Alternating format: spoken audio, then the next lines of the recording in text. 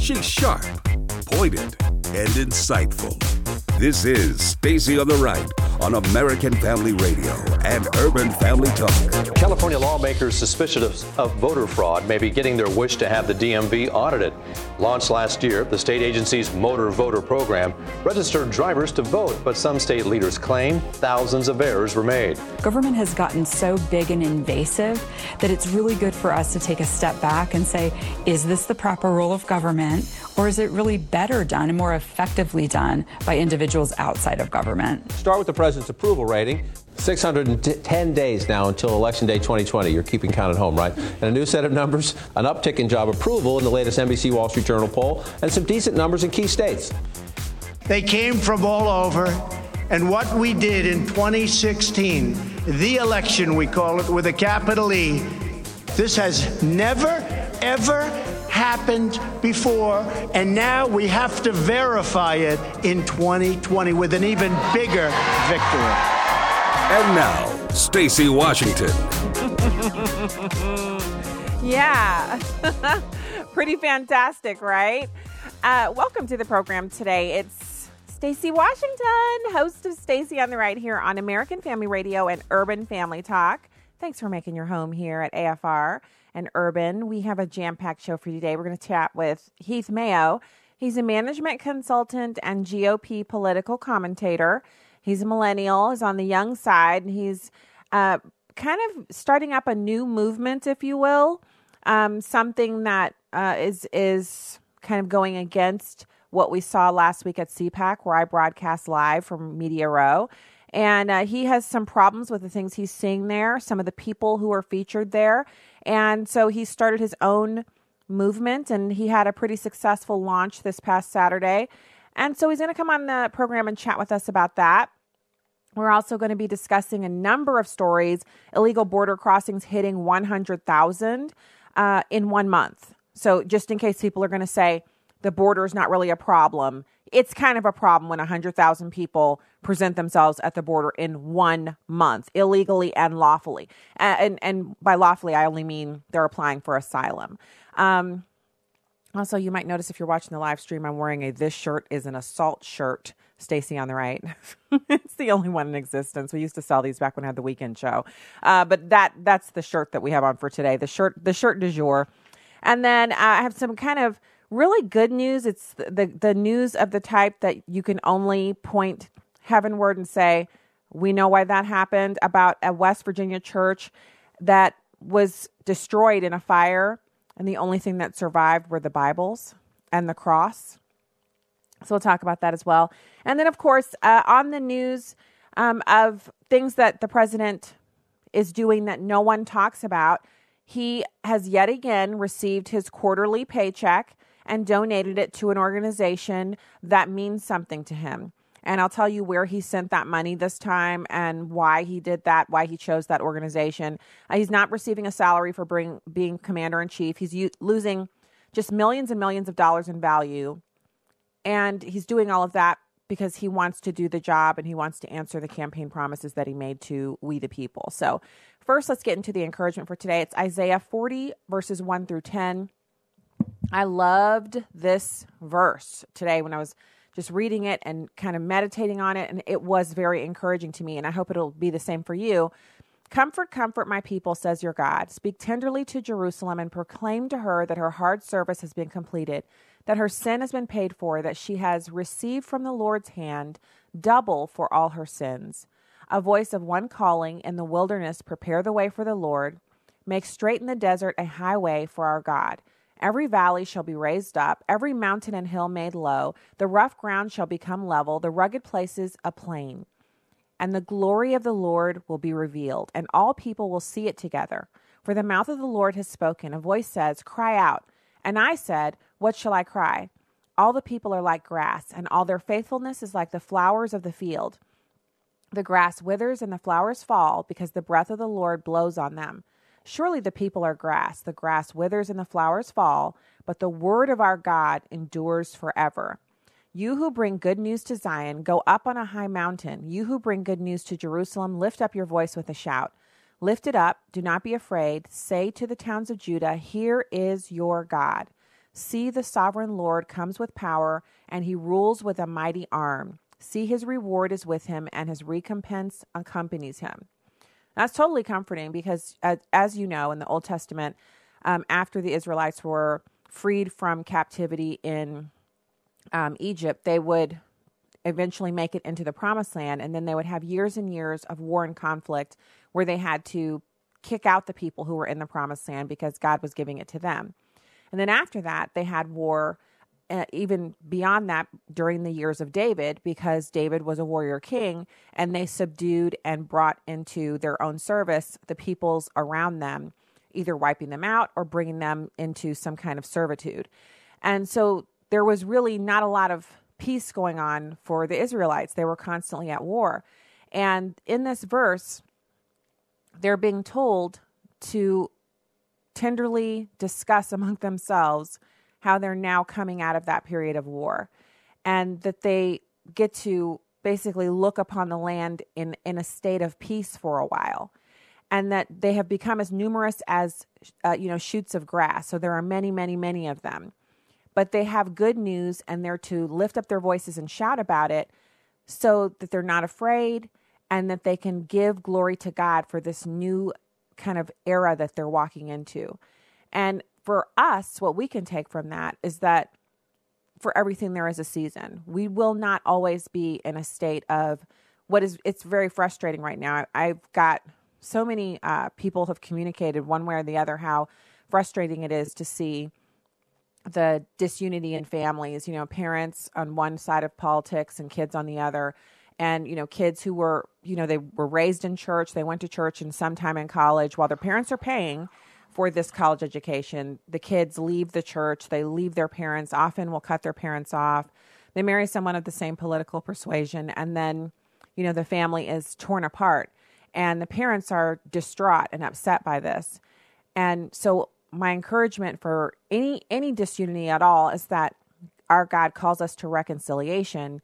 But also, when the person is unwilling to reconcile with you, you can still pray for them and you can still seek God's face on their behalf for deliverance.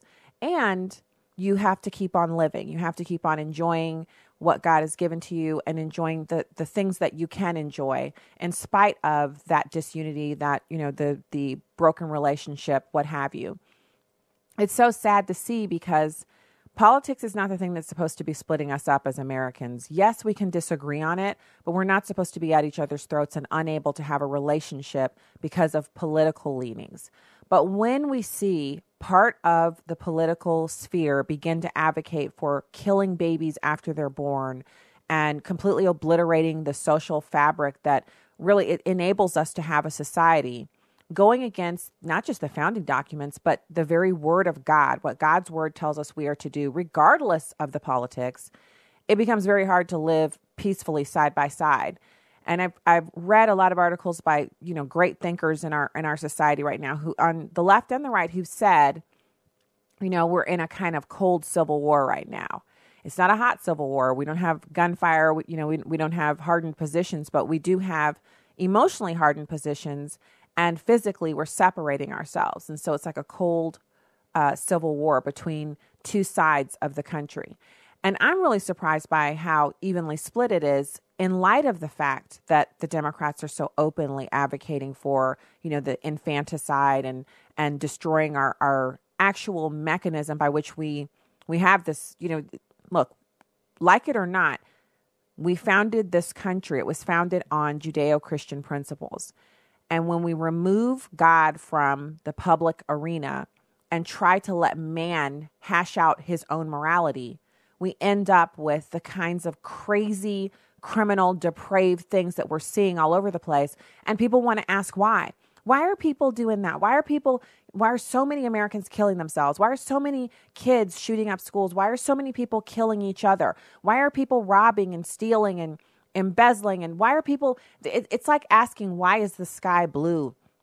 Or why are men and women two distinct, separate entities as opposed to, 1,000 different, variations of the two? It's like railing against the wind. You can't win that one. And these questions come from a place where people just don't understand how depraved and wicked the human condition is. Without a Savior, that's who we are. So instead of asking why, let's start sharing that truth with those who need it most and living for Him completely ourselves. That's a continual choice, something we do every day. And, you know, we fail, we make mistakes, but we get back up and we keep doing it, not just for ourselves, but for those around us who are watching, trying to see exactly what the Christian experience is, what it means, why we're so committed to it. What does that look like? We have to do it. So that was encouraging. I loved it. Isaiah 40 verses 1 through 10. Check it out for yourself. Maybe read it tonight before bed. It'll be help you get into a really restful attitude. All right. Right now, I want to go into this story. I thought this was so fantastic. And we're going to talk about Trump donating his third quarter salary also. And then we have some audio from Representative Kevin McCarthy talking about Schiff actually meeting his own standards for recusal. This is a stunning actual that he thought this up. It's kind of stunning to me because Schiff will never get it. It's like, you know, most other things that we try to explain to Democrats, it goes straight over, it sails right over top. This is one of those things that Schiff's never going to get or admit to, but Kevin McCarthy makes the case quite well. So this devastating West Virginia church fire didn't burn a single Bible. These are firefighters who arrived at Freedom Ministries Church in Grandview, West Virginia, and they were stunned by what they saw as they were leaving. It was a devastating fire that was so hot, firefighters had to back out of the building at one point. They couldn't handle the heat, even with their gear on, and it ravaged through the building. Then they went through the charred wreckage afterwards. They noticed something extraordinary. Everything should have been burned completely to ashes because the building was completely destroyed, a total loss. But in the ashes, they found all of the Bibles that had been in the church. It's a pile of about a dozen intact Bibles piled up right in the middle of the rubble, and they were unharmed. So they're charred around the edges, but they're not burned. Completely untouched. Kind of fantastic. So I thought that would be a great piece for us to think about today. And so this is the third quarter check from the president, or from the U.S. government. The U.S. Treasury pays the president quarterly. He gets $100,000 a quarter. The presidential pay is $400,000 a year. And President Trump has donated his salary for the third quarter of 2018 to the National Institute on Alcohol Abuse and Alcoholism. He pledged before he was actually inaugurated to refuse the $400,000 salary. And since then, he's kept that promise by donating to a different organization each quarter. So far in 2017, his paychecks went to the National Park Service, the Education Department, the Department of Health and Human Services, and the Department of Transportation. The first two checks from 2018 went to the VA and the Small Business Administration. And now the third quarter check goes to the National Institute on Alcohol Abuse and Alcoholism. The president himself actually never drinks alcohol because his older brother, Fred Jr., died in 1981 after struggling with alcoholism. Trump said his brother always said to him, don't drink. Don't ever do it. Don't drink. And the president says he can honestly say he's never even had a beer in his life because of his older brother. His quote is, "Can you imagine if I had what a mess I'd be? I'd be the world's worst." So the National Institute on Alcohol Abuse and Alcoholism claims to be the largest funder of alcohol research in the world. And it's really exciting to see the president making these decisions to donate the money. Theoretically, because he's losing so much money on being the president and not running his businesses himself, and the onslaught of liberals trying to attack his business interests, you would think that he would just say, you know what, put that $400,000 into the Trump organization and use it to, invest or shore up some of our properties or whatever. Instead of doing that, he's donating it back to the government and back to organizations that are, causes that are near and dear to his heart. I know people hate him so much, but if he was all bad, would he be doing that? I mean, $400,000 is a lot of money. I would have a hard time giving that up for no good reason, even if I was rich. So I'm just saying. All right, when we get back, we'll have Heath Mayo, GOP political commentator, after these messages. Stay there.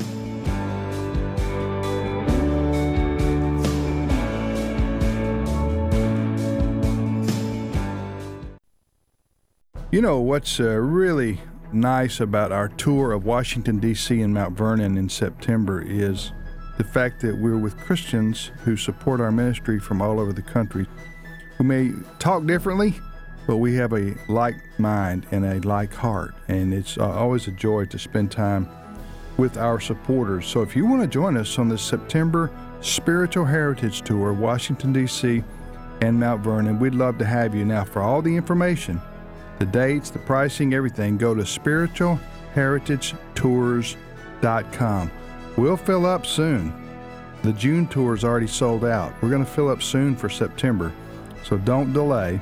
We also go to Williamsburg and Jamestown on a tour preceding the Washington, D.C. tour. So if you'd like information on either one or both of those tours, go to spiritualheritagetours.com. That's spiritualheritagetours.com. Hi, I'm Crawford Loritz with A Legacy Moment. I know of a Christian organization that several years ago found its ministry floundering. Things just were not going well. It seemed as if God was withholding his blessing. It was around this time that it was discovered that one of their leaders, sadly, was living in sin. When they addressed the situation, things began to turn around. Not every difficulty we experience is because of someone's sin. I want to be quick to say that. At the same time, what we do and how we live does affect others. Sin that goes unconfessed in my heart and life does affect those folks around me. That's the message in the first part of Joshua chapter 7. This is a story of the sin of Achan. Listen to these words in verse 1 of chapter 7. But the sons of Israel acted unfaithfully in regard to the things under the ban. For Achan, the son of Carmi, the son of Zimri, the son of Zerah, from the tribe of Judah, took some of the things under the ban. Therefore the anger of the Lord burned against the sons of Israel. Down to verse 11. Israel had sinned, and they have also transgressed against my covenant, which I commanded them. And they have even taken some of the things under the ban, and have both stolen and deceived. Moreover, they have also put them among their own things. Therefore the sons of Israel cannot stand before their enemies. They turn their backs before their enemies, for they have become accursed. I will not be with you any more unless you destroy the things under the ban from your midst. Well, here's what I want you to remember and do today. Search your heart, and if there is any unconfessed sin, anything that you have to repent of, take care of it right away. There's just too much at stake. A transcript of today's Legacy Moment is available online at livingalegacy.org.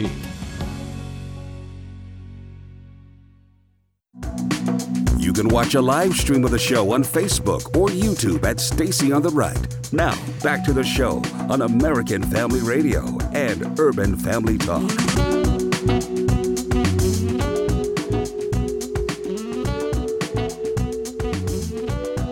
Welcome back to the show. Thanks for being with us today. It is a pleasure to be with you, and it's also a pleasure to welcome our next guest to the program. We have Heath Mayo, management consultant and GOP political commentator. Heath, thank you for joining the program.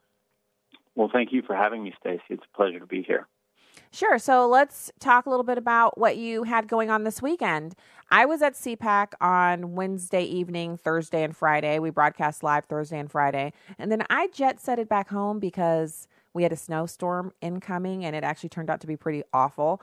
But I wanted to get back in town before then. So I wasn't in D.C. on Saturday evening when there were, obviously, there was another full day of CPAC where the president spoke, and then there were a lot of gatherings in the evening, of which you actually had something new that you started on Saturday.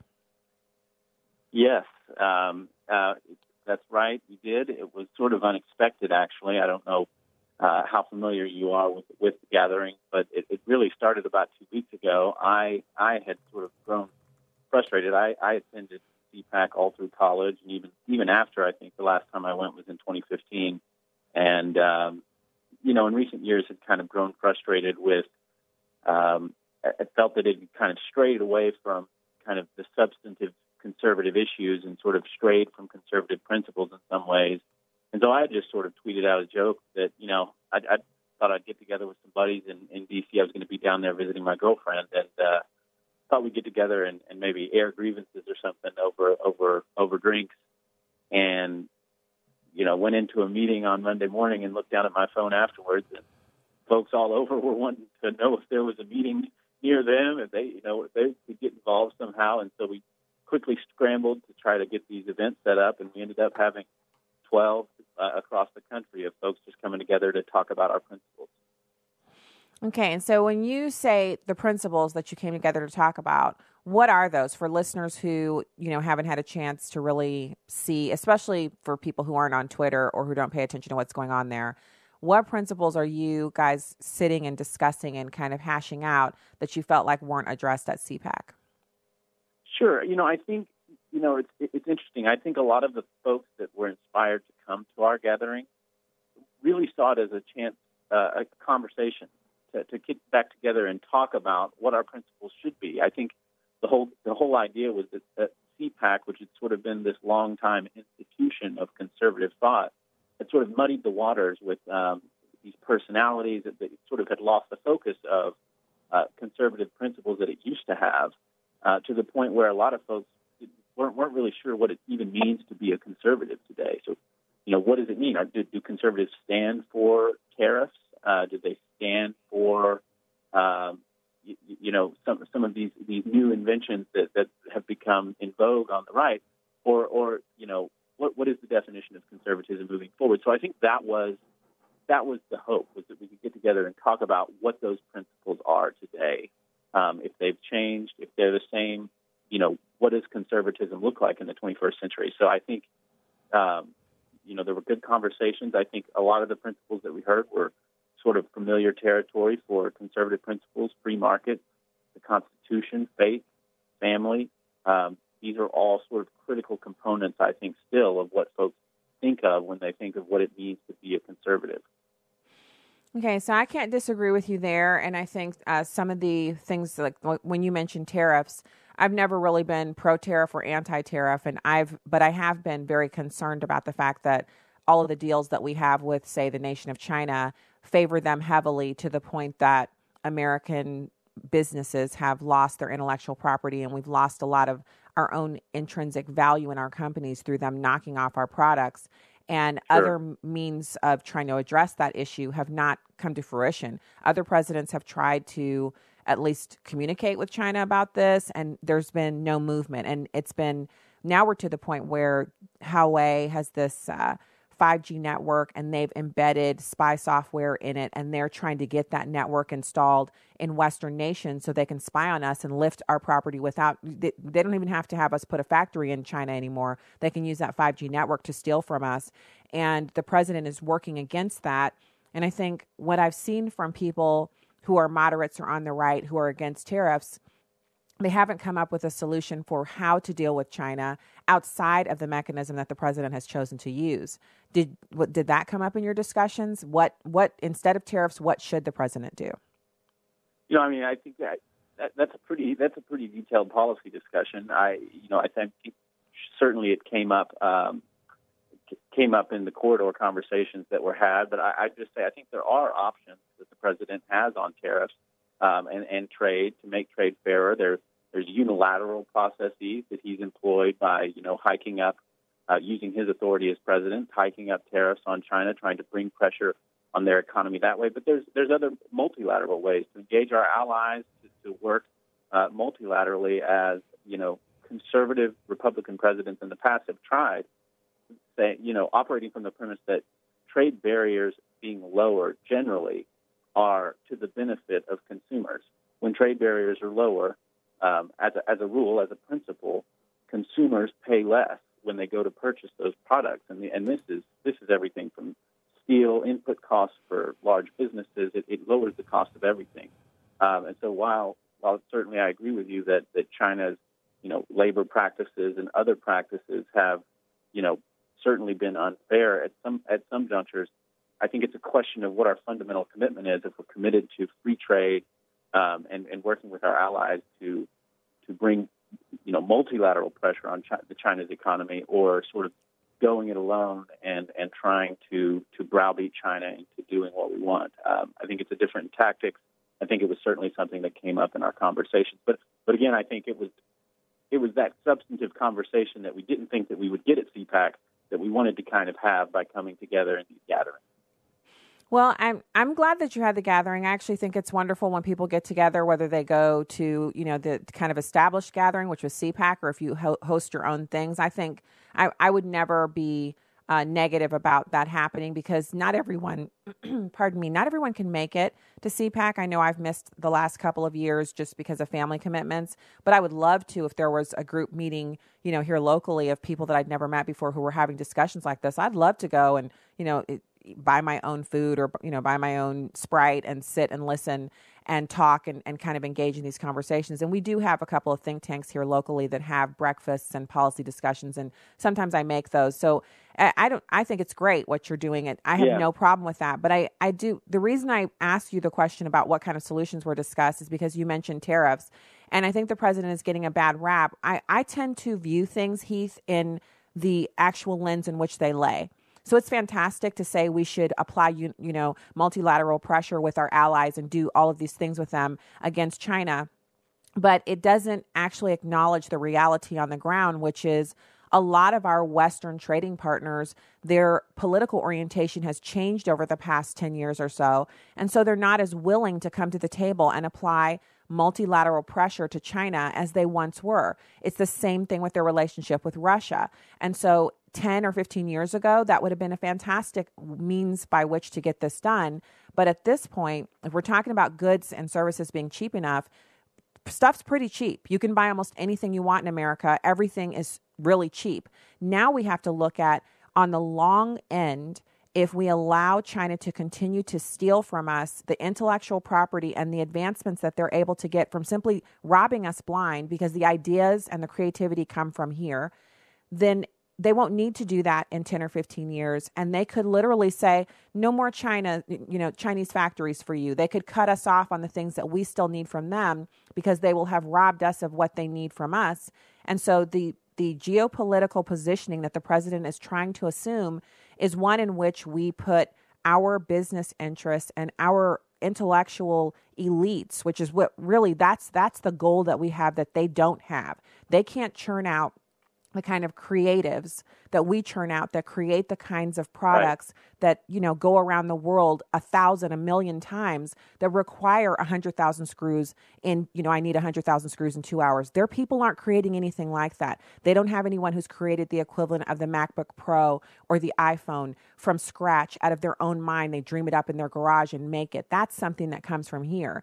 And so the long goal, you have to see further down than just, I'm a conservative and I hate tariffs, because tariffs are definitely something that we're against as conservatives, limiting the market, command and control. I'm totally all for that too. I've read the books. I'm down for the cause, but I'm also really concerned about where we are now, because previous presidents have not addressed this issue. And so you talked about other principles that aren't being addressed at CPAC.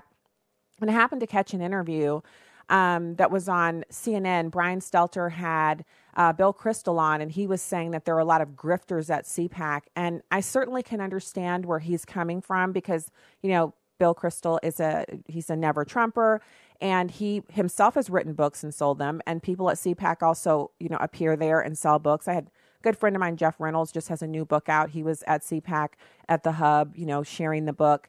But I'm wondering if this kind of newfound distaste for people who are selling books comes from not liking President Trump and the influence that he's had over CPAC, or is it really that we don't want people writing books? Because I'm writing a book, and I hope to have it at CPAC at the Hub next year.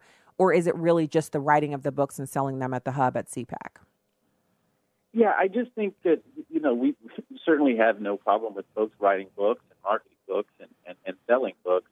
I think it's just that when it comes to searching out substantive conversations between folks that are there, with sort of without an agenda, without a profit motive, to sort of come together and just have honest conversations. That, I don't think the folks that came to the Principles First gathering, for instance, were really there to hear any speech. Bill Kristol didn't give a speech. We didn't have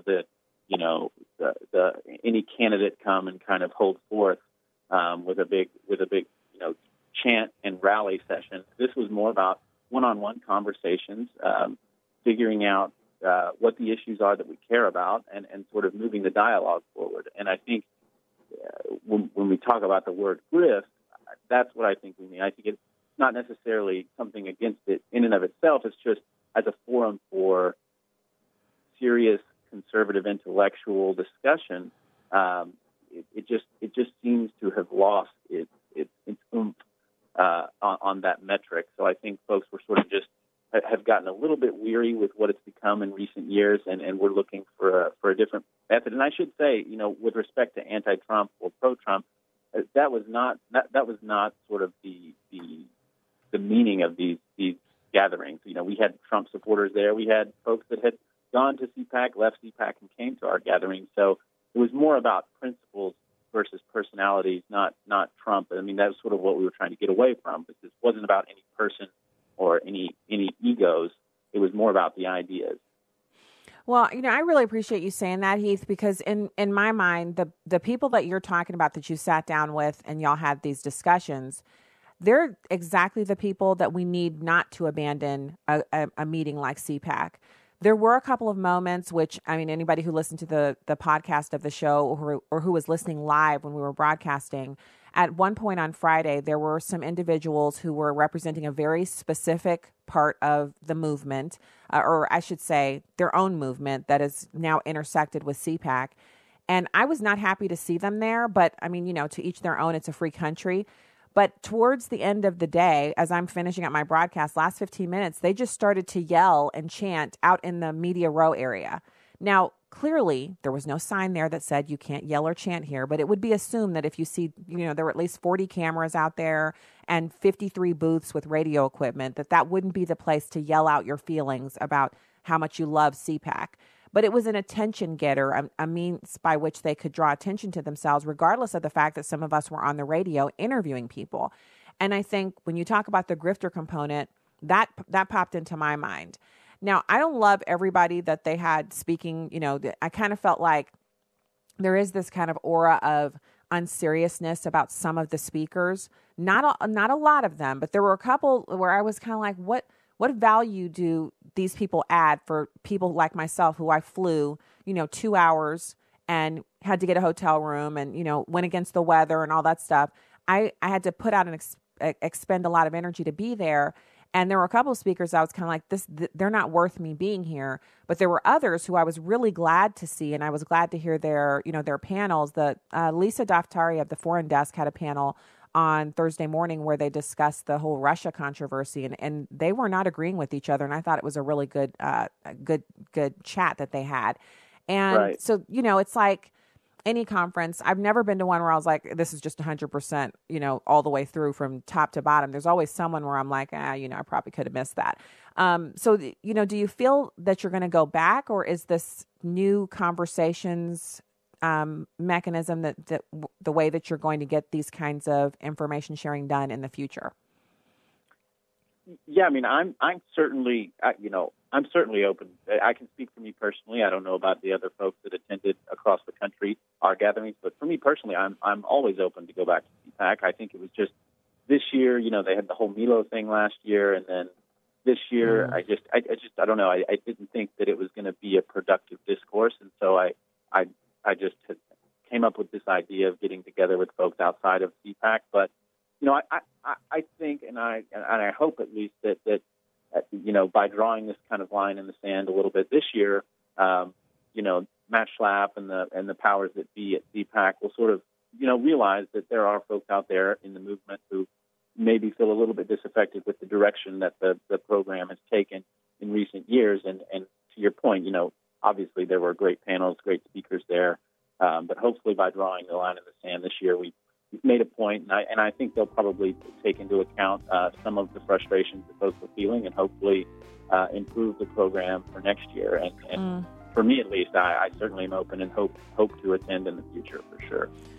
Well, I think it was pretty fantastic that you got, 13 gatherings across the country from a couple of tweets. So you got to keep that up. That's movement activism, and I hope to see you at CPAC next year. Maybe we'll get to meet and shake hands. Heath Mayo, management consultant and GOP political commentator. Thank you for your time today. Absolutely. Thank you, Stacey. Have a good one. Okay, you too. We'll be back with more. Your calls at 866-963-2037, 888-2037. Be right back.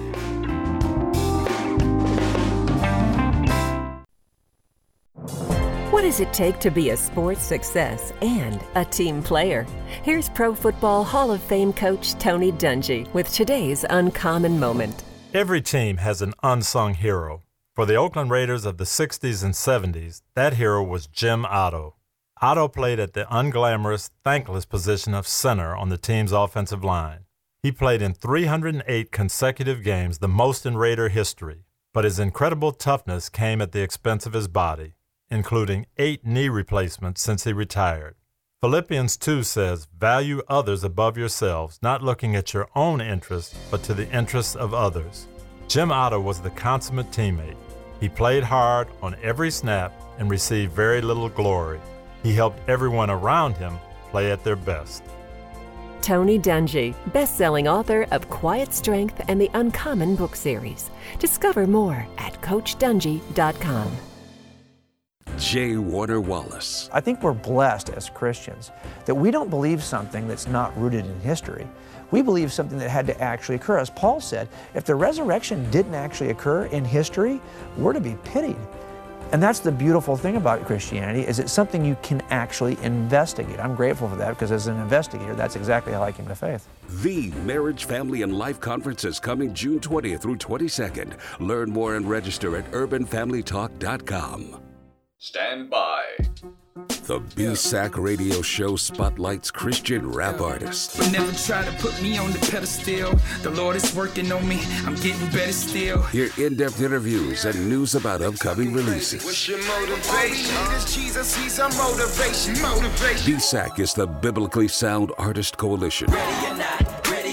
Don't miss the BSAC radio show. Saturdays from 10 a.m. to noon Central on Urban Family Talk. Fox on Family. Sometimes making friends is easier at summer camp than during the school year. When you go to camp, you can be who you want to be. It gives you a chance to reestablish yourself and reinvent yourself in many ways, away from the school drama. Also away from some of the other pressures in today's social media environment. Father of 3 Todd Rothman, owner-director of Deerkill Day Camp in New York, says taking a break from technology is a theme for most camps, making memories in person, not online. Once you actually say you don't need your phones, nothing important is happening out in that world that you need to be part of, and if you just stay in the present and enjoy today without any sort of digital device, you'll be surprised how refreshing it can be. Though he admits it's a challenge. I will say that our campers and our staff take a few days to adjust. It's almost like building up endurance in the pool or getting used to being out in the sun. But worth it. A life lesson to take home about the benefits of unplugging. With Fox on Family, I'm Lisa Brady. Welcome back to Stacy on the Right on American Family Radio and Urban Family Talk. California's DMV has been rife with scandal. On Wednesday morning, lawmakers agreed to yet another audit, this time focusing on the program that registers drivers to vote. The problems with motor voter difficulties has been raised to such a significant degree that there is a bipartisan effort in this. The department has admitted to mishandling voter registration information for 23,000 drivers and double registering as many as 77,000 others. Assemblyman Jim Patterson claims over 500 Californians may not have been able to vote last November because the DMV did not send their information to the Secretary of State's office in time. The errors include registering 16-year-olds to vote and actually sending them ballots that they could vote through the mail. We have numbers of people who had their registration changed without their approval or knowledge. The Fresno County Clerk's Office says it's no secret the DMV had processing problems last year, but it appears those issues have been straightened out. Wow. So, okay, now a lot of people are pointing out, rightly so, that how can we be trusting of the very people who seem to love voter fraud, investigating voter fraud that was kind of put on by them? Like they messed this thing up to the tune of 77,000 illegal or improper registrations. And that's significant. 77,000 is more than enough to sway local elections, and it can be very pivotal in a statewide election like senator or, in a House rep seat. So this is something that has to be corrected. But the question is, after this news reporting, what happens? You know how that is. The initial story comes out. There's a furor over it. There's a lot of discussion and news reporting. And then all of a sudden, the story's out of the news. We've moved on to the next thing. And then what? What's happened then? Has anything been done? Has anyone been brought to justice for dereliction of duty? That's something that we'll have to kind of keep our finger on the pulse about ourselves. We don't know. We actually don't know what's going to happen. So now I want to get to that audio from Representative Kevin McCarthy. This is about Schiff recusing himself. Now, why would Kevin McCarthy be concerned with Schiff recusing himself? Well, let's listen. It's number 3. There is no collusion, so they want to build something else. They want to persuade to go some other place. Listen, Nadler says he wants his impeachment. He said he had proof ahead of time. You have Schiff, who said he had evidence long before the investigation happened. He's never produced that. And now listen what we find out about Schiff in the Cohen hearing. He talked to Cohen. He met with Glenn Simpson, we found out, even when their own committee said they had problems with the truth in his own hearing. Schiff actually tried to stop us from finding out who paid for the dossier, the Democrats. Schiff has now met Schiff's own standard of why Devin had to recuse himself. Adam Schiff needs to recuse himself for any new investigation. Devin, you mentioned Devin Nunes. He says the entire Mueller report underlying evidence should be made public. Do you agree with that? Yes. Yeah, every email, every bit of it. And as soon as that was made public, that Republicans are saying, yeah, make it public, make the report public and everything that went with it. All of a sudden you see Democrats going on CNN and MSNBC saying, well, we don't mean everything.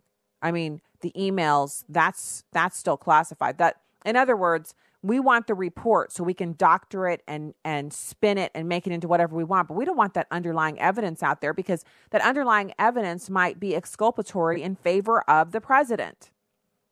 It might make it look like we were on a witch hunt to undo the last election, which is what one of the Democrats said on TV. He said, well, you know what we have to do is we have to kind of make sure that Americans don't think, we have to convince them that we're not trying to undo the results of the last election. Well, why would they need to convince Americans of that if that's not what they were trying to do? In other words, we need to snow Americans. That's what we're trying to do, but we need to snow them and convince them that that's not what we're trying to do. I mean, do you, really, bros? Yeah. So, anyway, I was really disturbed that in addition to everything else that's going on, and the president has so much on his plate and so much that he has to deal with, we have this, it's roiling. It's like it's still bubbling. It's boiling. It stinks. It's the swamp at its worst. And they're not going quietly into that good night. They're not going to let this go. They're going to keep doing what we're seeing here, which is just bringing up stuff that's not real, stuff that has nothing to do with collusion. They're just going to keep doing whatever they can to keep that at the forefront.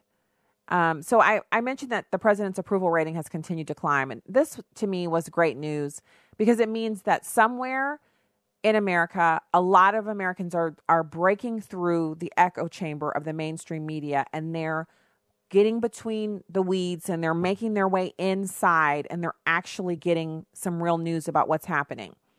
And that's pretty tough now. You have to actually say to yourself, I'm going to go out online on my laptop or my phone, and I'm going to find some alternative news sources. I'm not just going to turn on my television and listen to that. Oh, and huge shout out to people who've been reaching out to me about the documentary that we did on taxes and the tax cut that we did here in the state of Missouri. That documentary has been airing all over television networks in Missouri, and it's been great to see the feedback from people who really understood what we were working with there. It took a long time to put together, and I was really honored to be a part of it and to get to kind of be the host and moderator of those interviews. It was great. So President Trump's approval rating is actually still going up. This is an NBC News Wall Street Journal poll, which was published on Monday, puts President Trump's approval rating at 46% among registered voters. His Real Clear Politics average rose to 44.4%, his highest mark since October of 2018, following the confirmation of Justice Brett Kavanaugh.